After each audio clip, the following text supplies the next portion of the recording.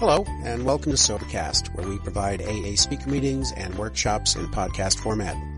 We're an ad-free podcast, and if you enjoy listening, please help us be self-supporting by visiting Sobercast.com, look for the donate link, and drop $1 or $2 into our virtual basket. We hope you enjoy the podcast. Have a great day. Thank you, Steve. My name is Arthur, and I am a member of Alcoholics Anonymous. I got to apologize a little bit. I didn't know there was going to be readings at the beginning of this, so I brought down the 1-hour version instead of the 50-minute version. So I'm going to try to go along at a very brisk pace, and I'll forewarn anybody going out for coffee into the restrooms, you might miss a couple of decades in your absence. Welcome, everyone, and thank you for the opportunity to make this history presentation. It's going to be a timeline history of AA with extra emphasis on the history of the Big Book. AA co-founder Bill W. published a July 1953 Grapevine article titled A Fragment of History, describing the origin of the 12 Steps. Bill identified the three main channels of inspiration for the 12 Steps as Dr. William D. Silkworth, William James, and the Oxford Group. Dr. William D. Silkworth, who Bill fondly called the little doctor who loved drunks, is central to the Big Book chapter, The Doctor's Opinion. He was the medical director of Towns Hospital in 1934 when Bill W. sobered up there after 4 admissions. We'll get to Dr. Silkworth's specific influence on the steps and the Big Book in just a few slides. Harvard professor William James presented the Gifford Lecture Series on Natural Religion in 1901 at the University of Aberdeen in Edinburgh, Scotland. His lectures were published in 1902 in a critically acclaimed book titled The Varieties of Religious Experience, A Study in Human Nature. 32 years after its publication, a copy of the book was given to Bill W. during his last stay in Towns Hospital. It strongly influenced Bill and early AA members and is mentioned in the Big Book. James is mentioned twice in the Big Book by name. He's also called the founding father of American psychology. Lutheran minister Frank Bookman attended the Keswick Convention of Evangelicals in England in 1908. He had a profound conversion experience, and he helped another attendee to go through the same experience. Returning to the United States, Bookman began working out principles he later applied on a global scale. His evangelical movement was then called the First Century Christian Fellowship, and in the 1920s it was renamed to the Oxford Group, and in 1938 renamed again to Moral Rearmament, or MRA. In 2001, MRA was renamed to Initiatives of Change, but today it bears virtually no similarity to its early roots.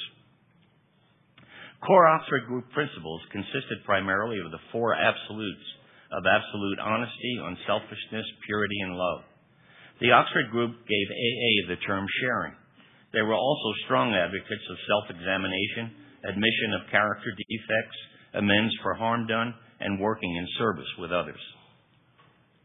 In early 1918, Sam Shoemaker met Frank Bookman in Beijing, China, and he too had a spiritual conversion experience and became a devoted member of Bookman's movement.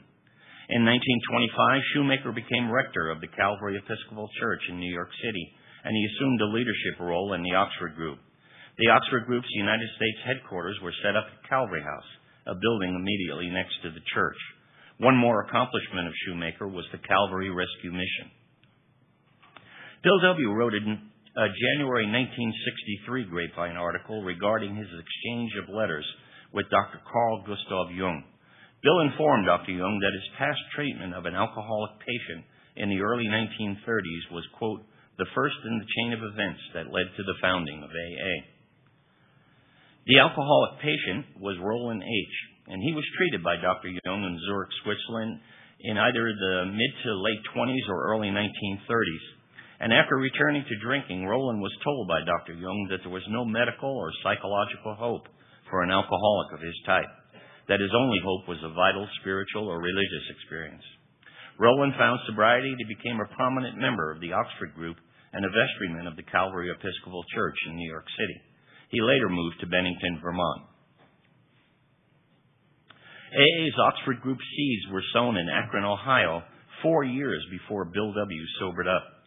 Russell Bud Firestone was the son of business tycoon Harvey S. Firestone Sr., and in 1931, Bud was drinking a fifth or more of whiskey a day. James Newton, a Firestone executive and Oxford Group member, introduced Bud to Sam Shoemaker. Bud spiritually surrendered with Shoemaker, and he was released from his alcohol obsession, and he joined the Oxford Group. Harvey S. Firestone Sr., grateful for the help given to his son Bud, funded an Oxford Group conference at Akron's Mayflower Hotel in January 1933. Firestone and the Reverend Walter Tunks met Frank Bookman and his team at the train station. The event was widely publicized and attracted some notable names in AA history, such as Henrietta Seiberling, T. Henry and Clarice Williams, and Dr. Bob's wife, Anne, who later persuaded Dr. Bob to attend Oxford Group meetings as well. By the autumn of 1933, Bill W. was quite literally drinking himself to death. In desperation, his wife, Lois, turned to their brother-in-law, Dr. Leonard V. Strong, for help, and he arranged and paid for Bill's first admission to Towns Hospital. Dr. Strong was married to Bill's sister, Dorothy. In July 1934, Ebby T. was approached in Manchester, Vermont by two old drinking friends and now sober Oxford Group members. They were Sebra G. and Chef C. And they informed Ebby of the Oxford Group, but he was not quite ready yet to give up drinking. Sebra and Shep later vacationed at Roland H.'s house in Bennington, Vermont, and learned that Ebby was facing criminal charges and commitment to an asylum because of his drinking. Roland and Sebra attended Ebby's trial, and they persuaded the judge, who just happened to be Sebra's father, to parole Ebby to their custody. While in Vermont, Roland introduced Ebby to the Oxford Group and later took him to the Calvary Rescue Mission in New York City. In late November, Ebby, a boyhood friend of Bill and Lois, heard about Bill's drinking problem, and he phoned Bill's wife, Lois, who invited him over for dinner. Ebby visited Bill, and he shared his recovery experience in the Oxford Group, which is described in the Big Book chapter Bill's story. Lois later recalled that Ebby visited several times, once staying for dinner. Bill W. had two more admissions to Towns Hospital in July and September 1934.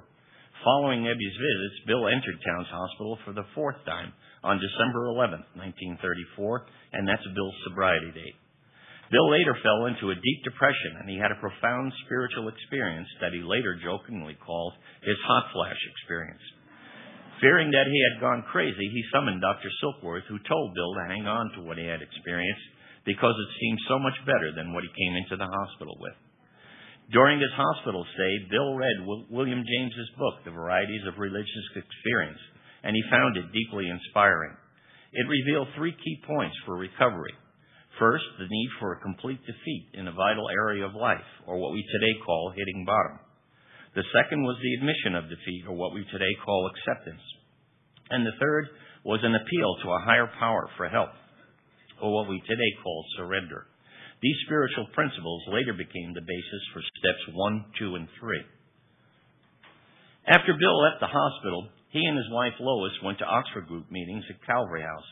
Bill worked with alcoholics at the Calvary Rescue Mission in Towns Hospital, emphasizing his hot flash experience. Alcoholic Oxford Group members also began meeting at his home on Clinton Street in Brooklyn. In March 1935, Henrietta Seiberling arranged a weekly Oxford Group meeting at the home of T. Henry and Clarice Williams. Its purpose was to help Dr. Bob stop drinking. But Dr. Bob could not stop, no matter how hard or how much he tried. After a few months at having no success in sobering up other alcoholics, Bill W. came very close to giving up on his efforts. However, his wife Lois reminded him that he was staying sober because of his working with others. In April 1935, Bill had a talk with Dr. Silkworth, who advised him to stop preaching about his hot flash experience and hit the alcoholics hard with the medical view on alcoholism. Silkworth advised Bill to break down the strong egos of alcoholics by telling them about the obsession that condemned them to drink and the allergy that condemned them to go mad or die. It would then be so much easier to get them to accept the spiritual solution. Bill returned to Wall Street, and he was hired to lead a proxy fight for control of the National Rubber Machinery Company in Akron, Ohio. Bill went to Akron in May 1935, but the proxy fight was quickly lost. In poor spirits and tempted to enter the hotel bar, Bill realized he needed another alcoholic. He phoned clergy members listed on the hotel lobby directory, and he reached the Reverend Walter Tunks. Bill was put in touch with Henrietta Seiberling, and after meeting Bill at her home, she viewed his arrival as the answer to her prayers for Dr. Bob, and she called Dr. Bob's wife, Ann, to arrange a dinner the next day. On Mother's Day, May 12, 1935, Bill W., age 39, met Dr. Bob, who was age 55, at Henrietta Seiberling's gatehouse. Dr. Bob was so badly hungover that he couldn't eat dinner, and he planned to stay for only 15 minutes. Privately, Bill told Dr. Bob of his alcoholism experience in the manner suggested by Dr. Silkworth. Dr. Bob then opened up, and he and Bill talked until after 11 p.m. Dr. Bob's planned 15 minutes turned into 6 hours. Bill moved to Dr. Bob's house in early June, and they all went to Oxford Group meetings at the home of T. Henry and Clarice Williams. In his Big Book story, Dr. Bob briefly describes his 3-day binge at an AMA convention in Atlantic City, New Jersey. Upon his return to Akron, Bill W. helped him through a 3-day sobering-up period to get ready for a scheduled surgery. Dr. Bob had his last drink on the day of the surgery and gives the date as June 10, 1935. AA also marks this date as the beginning of the AA Fellowship. The books AA Comes of Age, Dr. Bob and the Good Old Timers, and Pass It On all erroneously state that the AMA convention began the first week in June 1935. The AMA archives has long ago confirmed that the convention began in the second week of June 1935 on June 10th. Allowing for 3+ days of binging and blacking out, followed by 3 days of sobering up, Dr. Bob's sober date appears to actually be June 17th, not June 10th. In late June, Dr. Bob and Bill W. visited Bill D. at the City Hospital of Akron. Bill D., who would become AA number 3, was a prominent attorney and had been hospitalized 8 times in 1935 for his drinking. On July 4th, he checked out of the hospital, never to drink again. Akron's group number 1, which is AA's first group, marks its beginning as the date that Bill D. left the hospital. Bill W. left Akron and returned to New York City in August 1935. Bill focused his efforts on getting the New York group established, and they met at Bill's home on Clinton Street, and it also became a halfway house of sorts. Ebby T. came to live there in November. In late 1935, Hank P., whose Big Book story is The Unbeliever, and Fitz M., whose Big Book story is Our Southern Friend, sobered up at Towns Hospital with Bill's help. Hank and Fitz joined with Bill, and in the following years, Hank started AA in New Jersey, and also had a major role in the development of the Big Book. Fitz M. started AA in Washington, D.C., and he helped start AA in Baltimore, Maryland. In April 1937, Ebby T. got drunk after 2.5 years sobriety, and it began an on-again, off-again pattern of drinking and sobriety that would stay with Ebby. In their early years, the Akron and New York groups were affiliated with the Oxford Group. It was helpful at first, but over time it created problems. In August 1937, Bill W. and Lois stopped attending Oxford Group meetings, and the New York AA separated from the Oxford Group. And this was the beginning of AA separating itself from outside affiliation, and it set the groundwork for what would later become Tradition 6. The Akron Group remained affiliated with the Oxford Group for 2 more years. Dr. Bob and Bill W. met again in Akron in late 1937. There were 2 groups then and about 40 sober members, and more than half of them were sober for over a year. It was a remarkable success, since every one of the sober members had previously been considered hopeless and beyond any help at all. Bill had some grandiose ideas for a chain of AA hospitals, paid missionaries, and a book of experience to carry the message to distant places.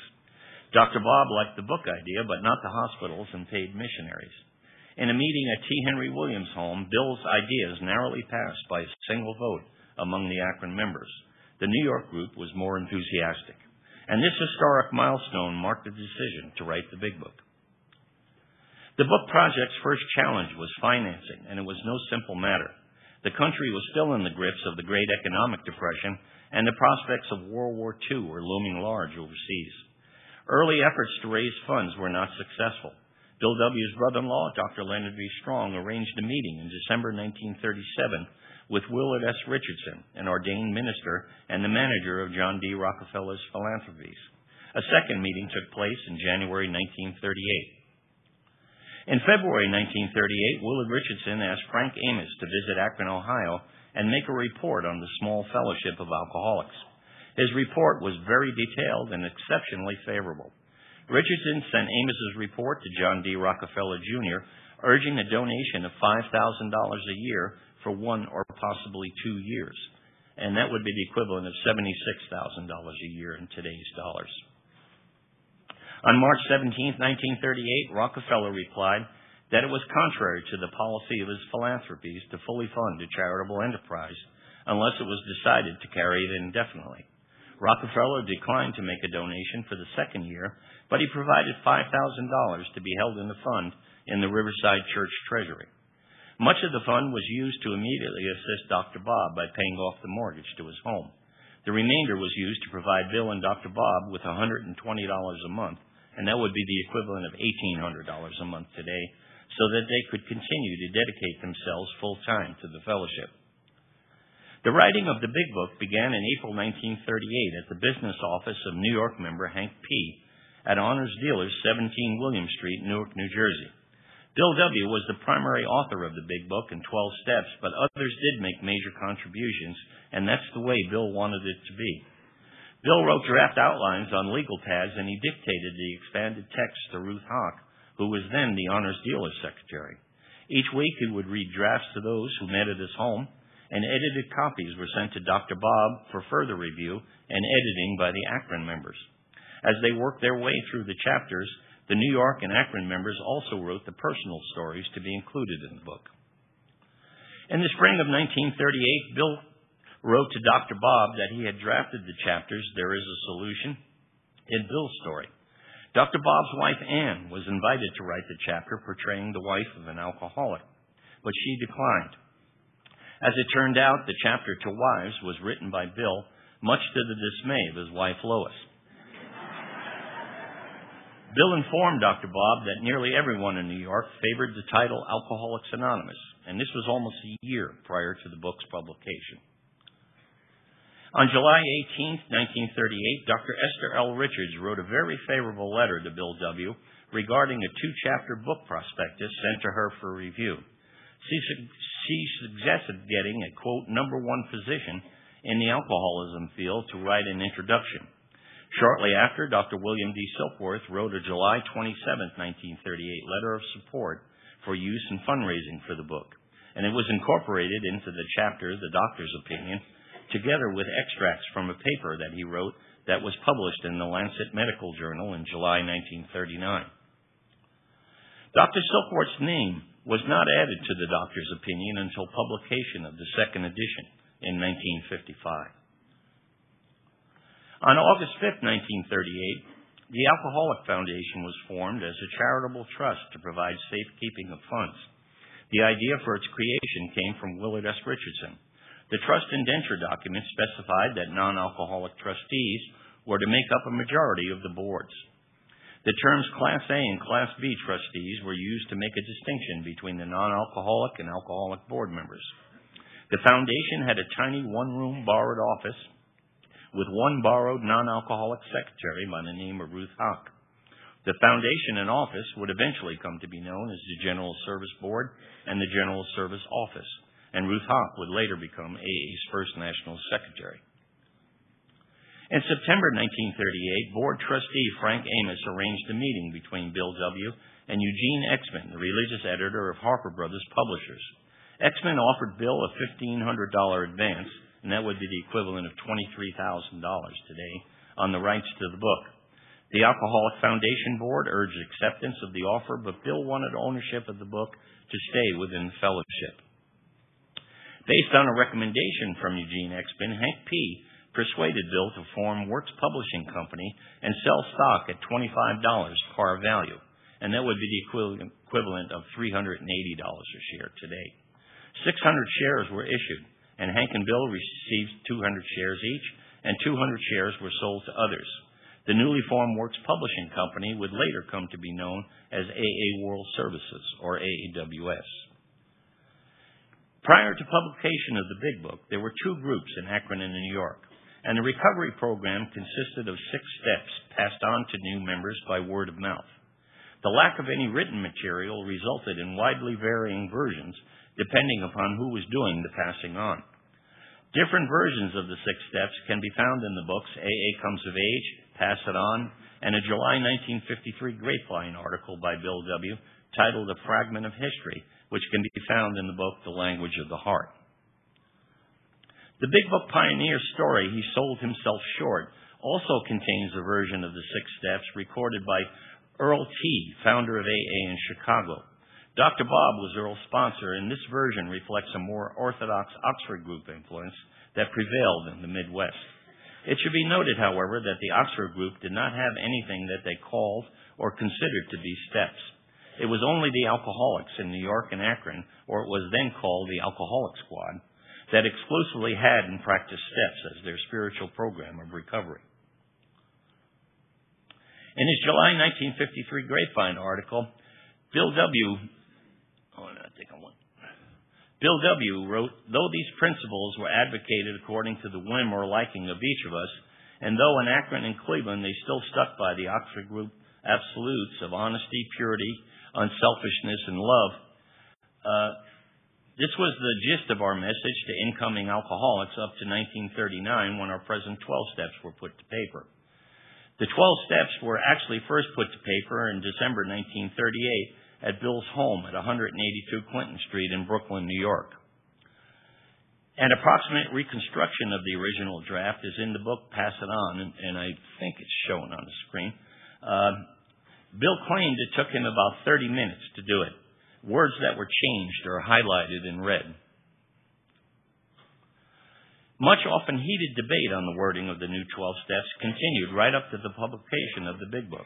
In a May 1955 Grapevine article titled How AA World Services Grew, Bill W. described the book writing project as one where fierce arguments over the draft dominated the small fellowship's activities for months on end, and that over time he became much more of an umpire than an author.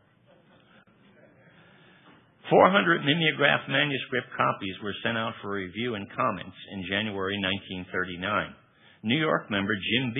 suggested the phrases, God as we understood him and power greater than ourselves be added to the steps and basic text. Bill W. wrote in his July 1953 Grapevine article, quote, those expressions, as we so well know today, prove lifesavers for many an alcoholic. Jim B., whose Big Book story is The Vicious Cycle, started AA in Philadelphia and helped start AA in Baltimore, Maryland. The manuscript copies sent out for review were returned by March 1939, and produced very few changes. However, a major change did occur when a Montclair, New Jersey psychiatrist, Dr. Howard, suggested toning down the use of you must to we ought or we should. Tom Muzell, a friend of Hank P. and an editor at Collier's and New York University faculty member, edited the manuscript and reduced it to around 400 pages. The cuts mainly came from the personal stories. After the editing, Bill W., Hank P., Ruth Hawk, and Dorothy S. of Cleveland drove to Cornwall, New York to deliver the heavily marked up manuscript to the Cornwall Press. The markup manuscript contained hundreds of accumulated editing changes. The manager of Cornwall Press almost sent them back to type up a clean copy. Hank P. convinced the manager to accept the manuscript on condition that they would correct galley proofs as they came off the press. They checked into a hotel and spent the next several days proofreading galleys. The 2 markup manuscript pages shown are the beginnings of Chapter 5, How It Works, and many pages had handwritten notations from the very top to the bottom. In April 1939, 4,730 copies of the first edition of Alcoholics Anonymous were published at $3.50 a copy, and that would be the equivalent to $54 a copy today. It was a very expensive book for its time. The printer, Edward Blackwell of the Cornwall Press, was told to use the thickest paper in his shop. The large, bulky volume became known as the Big Book, and the name has stuck ever since. In AA Comes of Age, Bill W. wrote that the idea behind the thick, large paper was to, quote, convince the alcoholic that he was getting his money's worth. The book had 8 Roman and 400 Arabic numbered pages. The doctor's opinion started as page 1, and the basic text ended at page 179, not 164. The foreword to the first edition contains many of the key principles that later shaped the traditions and the AA preamble.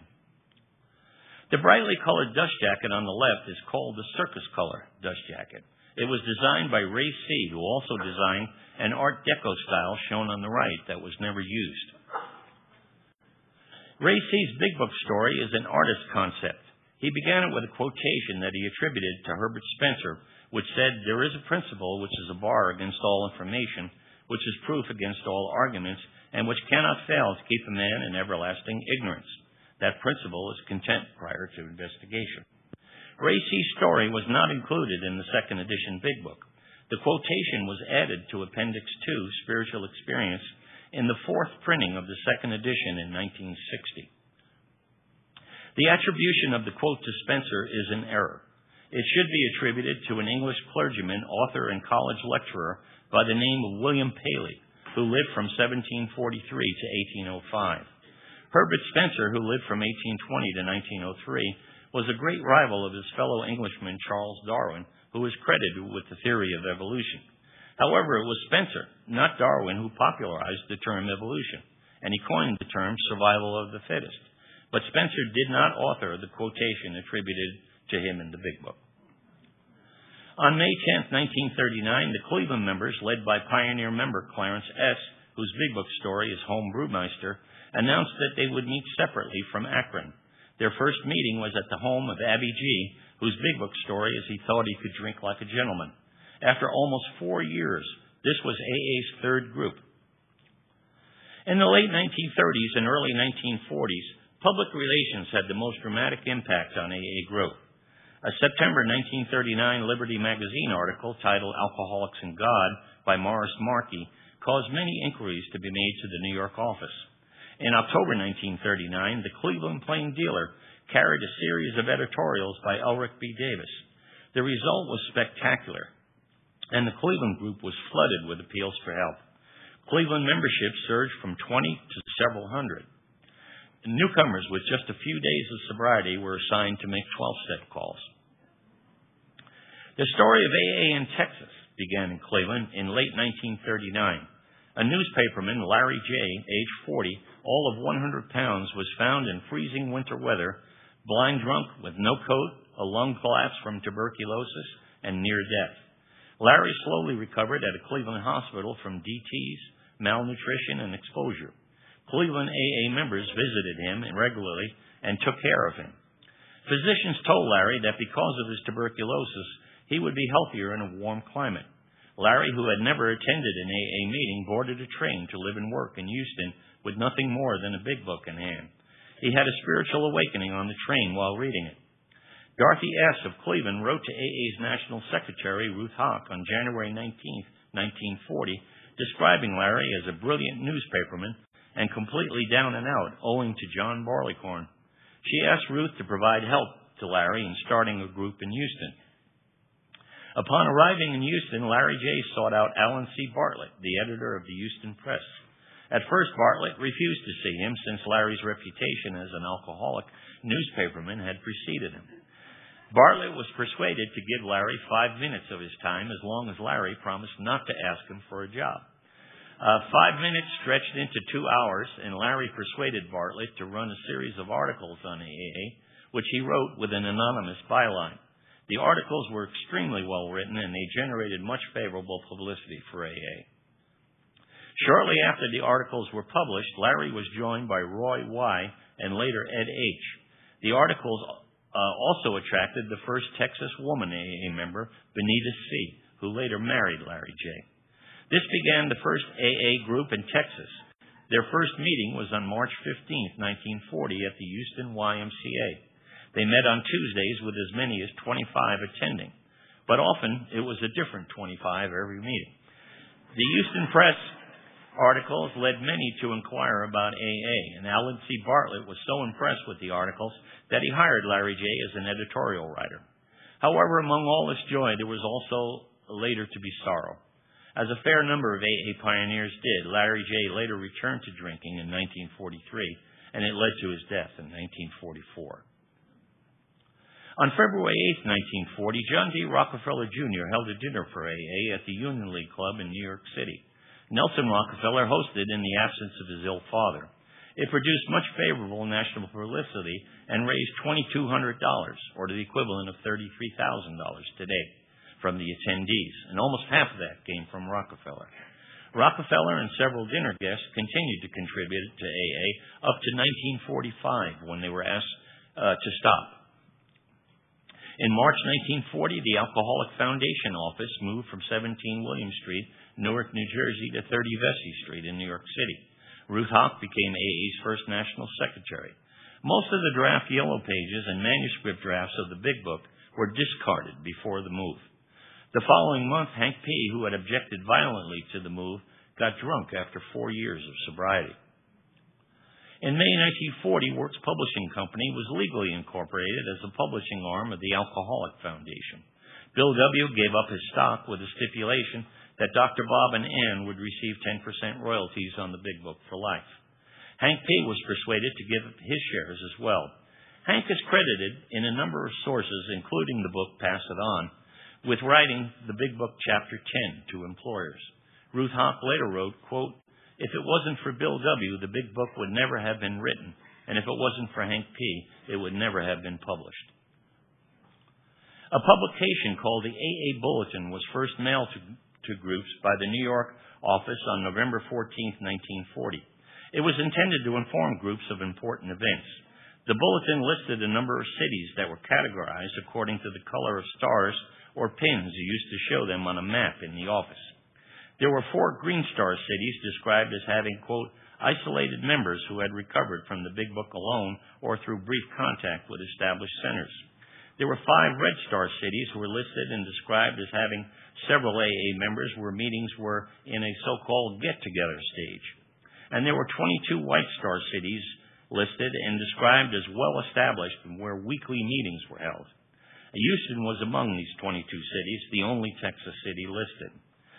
Almost 5.5 years after its founding, AA had been brought to a total of 31 cities in the United States. On January 14, 1941, Ruth Haack sent out AA Bulletin number 2, noting that since the November 1940 bulletin, AA was beginning in 5 more cities and there was some activity in Vancouver, Canada. The bulletin also had a flash lead item that the Saturday Evening Post would be publishing an article on AA by Jack Alexander. The bulletin stated that there would likely be numerous inquiries in response to the article and that members and groups should, quote, stand by for active duty. The Saturday Evening Post article by Jack Alexander was published on March 1, 1941, and went out to a readership of over 3 million. Its impact on AA growth was profound, and it was AA's most notable public relations blessing. During 1941, AA membership surged from 2,000 to over 8,000, and reprints of the article became a favorite pamphlet and is still reprinted to this day.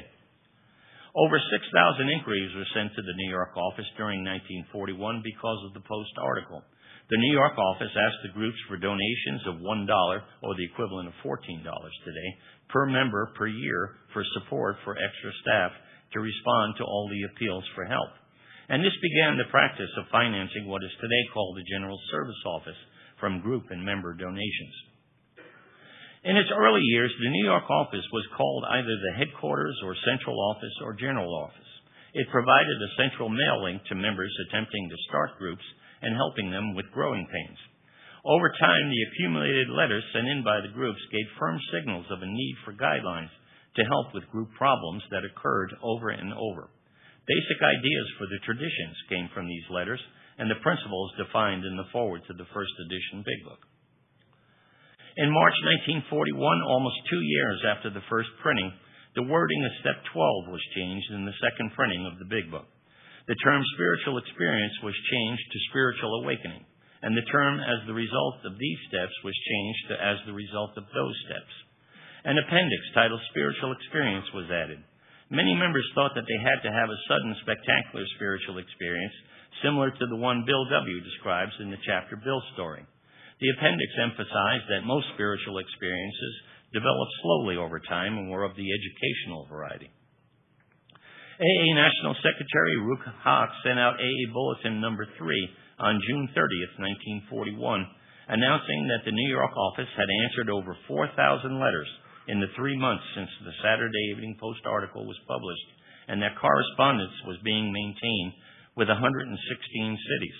At the end of the bulletin, Ruth reported on the discovery of a prayer that we today call the Serenity Prayer. The office later printed the prayer on small cards, which they included in outgoing mail. For years within AA, it was called the AA Prayer instead of the Serenity Prayer. The prayer is attributed to Reinhold Niebuhr, whose version differs somewhat from the popular version. On December 31st, 1941, the New York office distributed a 4-page census of 146 known cities where AA had been established. The cities were classified again according to the color of pins or stars used to show them on a map in the New York office. 69 cities were classified as White Star, having well-established groups. 43 cities were classified as Red Star, having several members who were just beginning, and 34 cities were listed as Green Star, having isolated members. Among the 69 well-established groups were Houston, Fort Worth, and Fort Worth. Houston had 85 members and Fort Worth had 12. Among the 43 Red Star cities of several members just beginning were Dallas, San Antonio, and finally among the 34 Green Star cities consisting of isolated AA members was the city of El Paso. Ruth Hock left the New York office to marry on February 28, 1942, and Margaret Bobby B.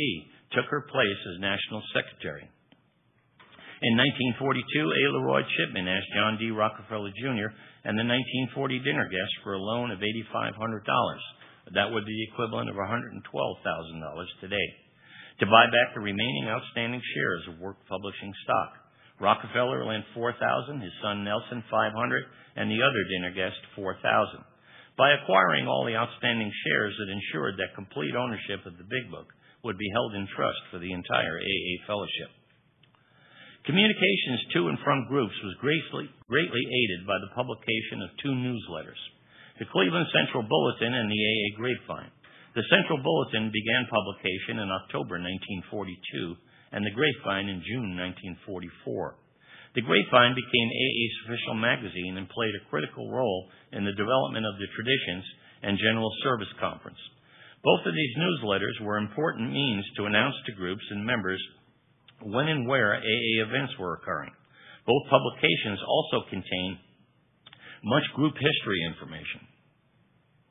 By the mid-1940s, the letters sent to the New York office by groups and members led to reliable conclusions on what practices worked well and those that didn't. Groups were also asked to send in all their membership rules, and it provided quite a shock.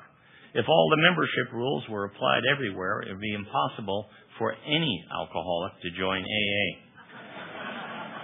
In April 1945, Earl T., founder of AA in Chicago, suggested to Bill W. that the experiences sent in from group and member correspondence might be codified into a set of principles to offer tested solution to avoid future problems. Earl had a major role in the development of the Traditions, both the long and the short form. He later served as a Class B trustee from 1951 to 54 and helped establish the General Service Conference.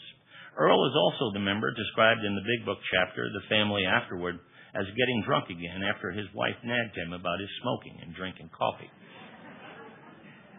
The ending of World War II and demobilization marked a period of rapid growth in total AA membership as members of the armed forces returned to the United States in civilian life. Bill W. wrote in AA Comes of Age that the period from 1945 to 1950 was one of immense strain and test. The 3 main issues were money, anonymity, and what was to become of AA when its old-timers and founders were gone.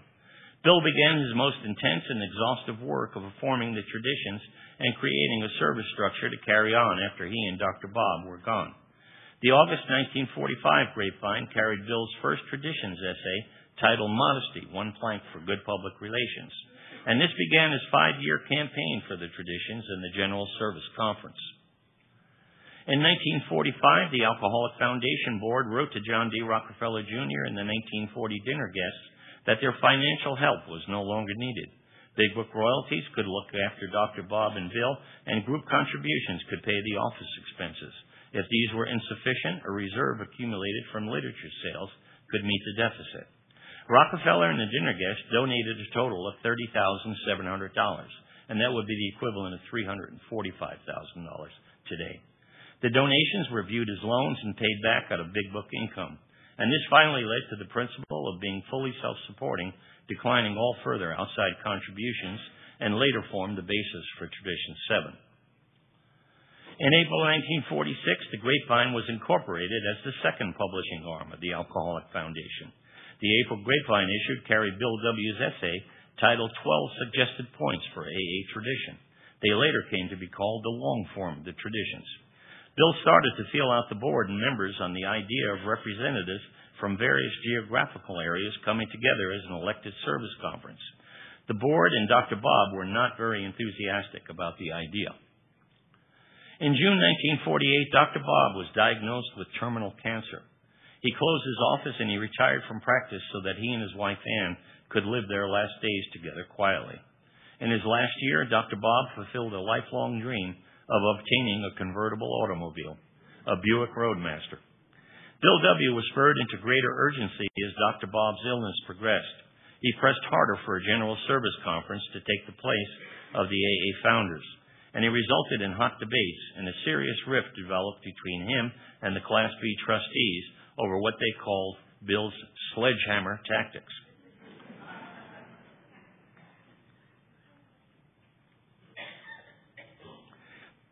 In a July 1949 letter to the Reverend Sam Shoemaker, Bill W. wrote, quote, "So far as I am concerned, and Dr. Smith too, the Oxford group seeded AA. It was our spiritual wellspring at the beginning." Bill later expressed regret that he did not write to Frank Bookman as well. In AA Comes of Age, Bill W. wrote, quote, "Early AA got its ideas of self-examination, acknowledgement of character defects, restitution for harm done, and working with others straight from the Oxford groups and directly from Sam Shoemaker, their former leader in America, and from nowhere else." As plans for the first international convention in Cleveland were underway, Earl T. of Chicago suggested to Bill W. that the 12 suggested points for AA tradition would benefit from revision and shortening.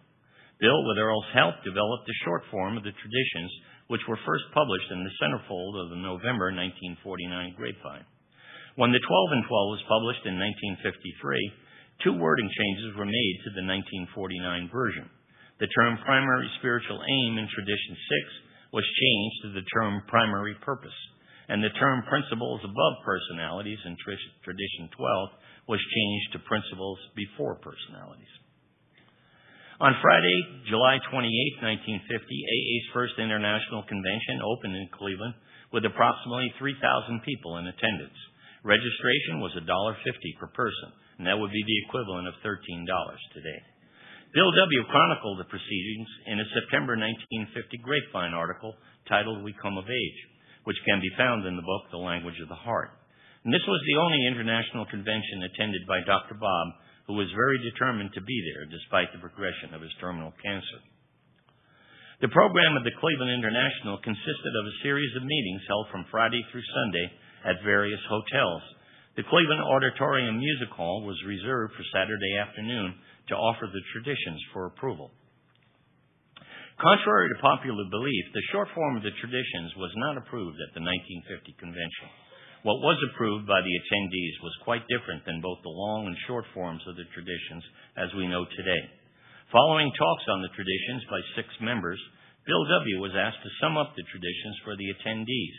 He did so by paraphrasing a variation of the traditions shown in the slide and which can be found in the book The Language of the Heart. Notably missing from what Bill recited were the principles embodied in Tradition 10 regarding outside issues and public controversy. Nevertheless, the traditions as recited by Bill were approved unanimously. On July 30th, 1950, a gravely ill Dr. Bob made a brief appearance for what would be his last talk. After the convention, Bill W. visited Dr. Bob in Akron, Ohio for their last visit together. Bill informed Dr. Bob that the board would soon give its consent to a multi-year trial period for the General Service Conference. Dr. Bob gave Bill his endorsement as well. Dr. Robert Holbrook Smith, age 70, co-founder of AA and 15 years sober, died on November 16, 1950 at City Hospital in Akron, Ohio.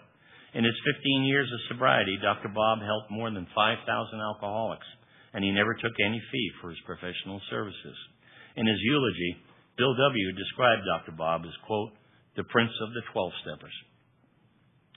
Class A Board Trustees Leonard Harrison and Bernard B. Smith resolved a 5-year conflict between Bill W. and the Board on having a General Service Conference. Smith, who Bill would later call the architect of the service structure, chaired a trustees committee that recommended that conferences be held on an experimental basis from 1951 to 54, and that in 1955 it would be evaluated and a final decision made. On April 20th, 1951, 37 United States and Canadian delegates, half the planned number, convened at the Commodore Hotel in New York City as the first panel of the General Service Conference. The conference unanimously approved several advisory actions, among them that AA literature should be conference approved. Panel 1 delegates from Texas were Olin L. from Dallas and Icky S. from Houston. Icky later moved to Dallas, and he became the first Class B trustee from Texas in 1955. On April 23, 1952, Panel 2, consisting of 38 additional delegates, joined with Panel 1 for the first conference of all delegates attending. Texas Panel 2 delegates were Robert S. from Lubbock and Roy G. from Austin. Based on the 1951 advisory action on conference-approved literature, the board formed a trustees committee to recommend literature items that should be retained and future literature items that would be needed. Bill W. also reported on his literature projects. One of them involved the updating of the story section of the Big Book to provide a more truly representative cross-section of AA recovery stories. The board's proposals and Bill's projects were unanimously approved.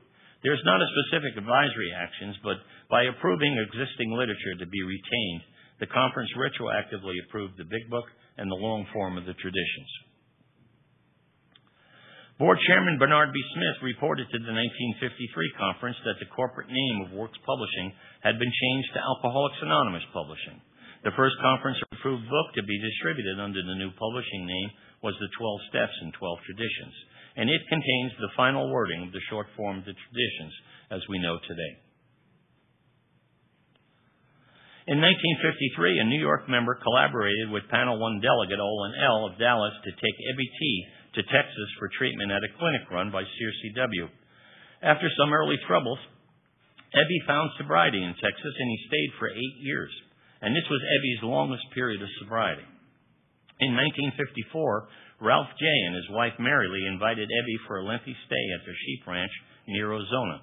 Panel 1 delegates Olin L. and Icky S. virtually adopted Ebby, and Circe W. became Ebby's Texas sponsor. The 1955 General Service Conference convened in St. Louis, Missouri on June 26th to 29th, and again on July 3rd. 75 delegates unanimously recommended adoption of a permanent conference charter subject to the approval of the Second International Convention that would convene in St. Louis on July 1st. The final conference session was scheduled to be held on the afternoon of July 3rd in conjunction with the International Convention. AA's 20th anniversary and Second International Convention was held in St. Louis's Kiel Auditorium from July 1st to 3rd, 1955. Estimated attendance was 3,800, and its theme was Coming of Age. The 2 p.m. Sunday afternoon meeting was designated as, quote, the last session of the General Service Conference. It is the only time in the history of the conference that it has been open to AA members. At the invitation of Chairman Bernard B. Smith, Bill W. made some introductory remarks, and he presented a resolution to the attendees, the heart of which read, Be it therefore resolved that the General Service Conference of Alcoholics Anonymous should become, as at this date, July 3rd, 1955, the guardian of the traditions of Alcoholics Anonymous, the perpetuator of the world services of our society, the voice of the group conscience of our entire fellowship, and the sole successors to its co-founders, Dr. Bob and Bill. The resolution was unanimously approved.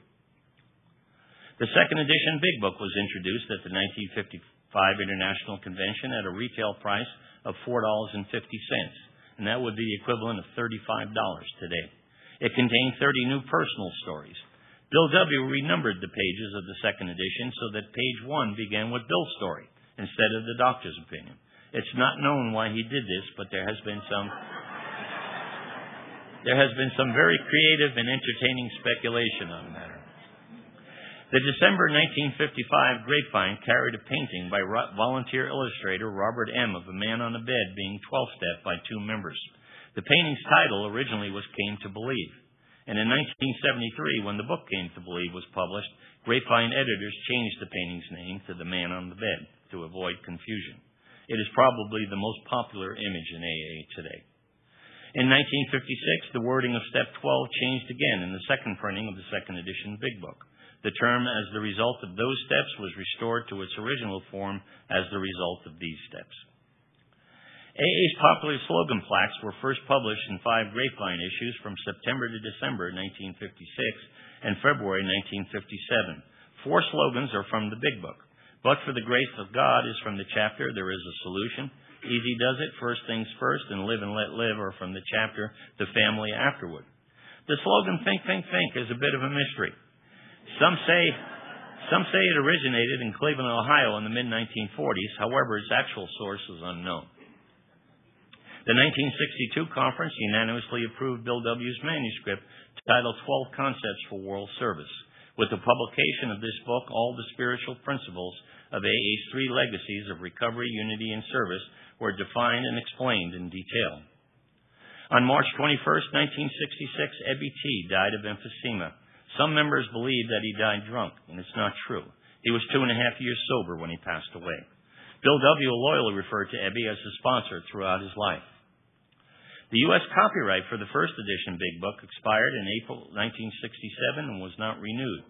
It was not discovered until 1985 when it was also discovered that the copyright for the second edition had lapsed in 1983. It should be noted, however, that the Big Book copyright had expired only in the United States. It is still in force outside the United States under international treaty agreement. In July 1970, AA's 35th anniversary and 5th International Convention took place at Miami Beach, Florida. Bill W. appeared on Sunday morning for what would be his last public appearance. His health had steadily weakened due to emphysema. He was confined to a wheelchair and required the administration of oxygen. On January 24, 1971, William Griffith Wilson, age 75, co-founder of AA, 36 years sober, died at the Miami Heart Institute in Miami Beach, Florida. The date was also Bill and Lois's 53rd wedding anniversary. Bill W. was the architect and author of AA's 3 legacies of recovery, unity, and service, and all the written works that explain them. And this was an amazing achievement because he had no training at all as a writer. In 1990, Life magazine named Bill W. as one of the 100 most important Americans of the 20th century. Similarly, in 1999, Time magazine named Bill W. as one of the 100 international heroes and icons of the 20th century. 3 months after Bill W.'s death, the 1971 General Service Conference approved the short form of the 12 Concepts for World Service. The 1976 conference approved publication of the 3rd edition Big Book.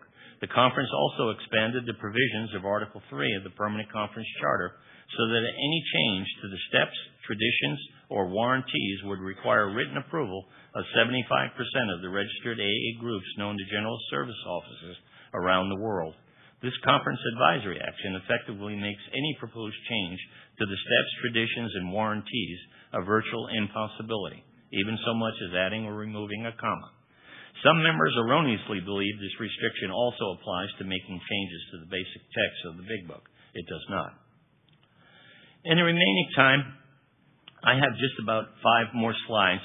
I will try to sum up the key role of the Big Book in AA history and why I believe it enjoys and deserves so much respect and admiration from the AA Fellowship. AA's historic 1955 International Convention in St. Louis introduced a new circle and triangle symbol that was prominently displayed on a large banner draping the back of the stage. In AA Comes of Age, Bill W. described the circle as representing the whole of AA. The triangle represented AA's 3 legacies of recovery, unity, and service. Each of AA's 3 legacies has a foundation of 12 spiritual principles. They are the 12 steps for the legacy of recovery, the 12 traditions for the legacy of unity, and the 12 concepts for the legacy of service. There is an old saying that hindsight is 20/20, and history is hindsight, particularly in searching for cause and effect. The common root action that caused the written evolution of the 3 legacies of AA very likely took place in October 1937. It was a group conscience decision by the Akron and New York groups to permit the writing of a book of experience that later came to be fondly known in AA as the Big Book. The book's contents explain the 12 steps in AA's legacy of recovery. The foreword to the first edition defines many of the key principles that were later absorbed into the 12 editions and AA's legacy of unity. And finally, the service structure that was needed to produce and distribute the book and manage the public relations and funds related to book sales provided much of the experience and organization that later helped shape the 12 concepts in AA's legacy of service. The origin and development of the Big Book is singularly unique. As AA's first piece of literature, every AA member at the time of its writing had an opportunity to individually and directly contribute to its wording, and they probably did. This is true of no other piece of AA literature. The Big Book has a remarkable history of carrying the message of recovery throughout the world in the 20th and 21st centuries. 300,000 copies of the first edition were distributed from 1939 to 1955, and 1,150,000 copies of the second edition were distributed from 1955 to 1976, and 19,550,000 copies of the third edition were distributed from 1976 to 2002. The major historical milestone for AA in the first decade of the 21st century was the 2001 conference approval and publication of the fourth edition Big Book. By 2007, Big Book distribution reached the 28 million mark and is now exceeding the 30 million mark, and that's just the English language version. The fourth edition introduced a new appendix containing the fourth short form of the 12 concepts for world service. The Big Book now contains all the spiritual principles of AA's three legacies of recovery, unity, and service.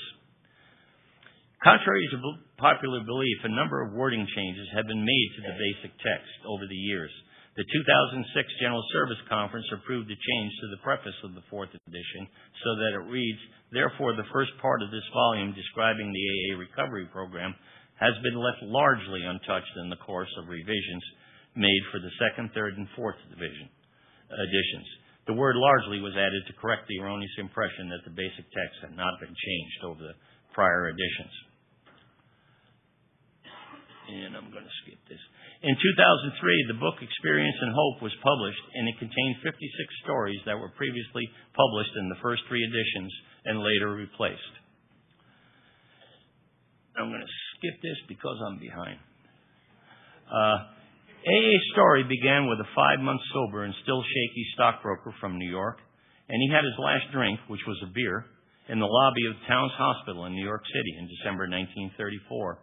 While on a failed business trip to Akron, Ohio, he met an alcoholic surgeon who desperately wanted to stop drinking, and he had his last drink, which was also a beer, in front of Akron City Hospital in June 1935. It's probably safe to say that when AA's co-founders met, they had no idea at all of the fellowship of alcoholics that would evolve from their humble meeting and how that fellowship would go on to save the lives of millions of alcoholics worldwide over the next 75 years. Their legacies are today described as recovery, unity, and service. They are our gifts to freely receive, and it is our duty to freely give them away. It's been a remarkable journey down the road of happy destiny. And that concludes the presentation. I hope you found it both informative and enjoyable.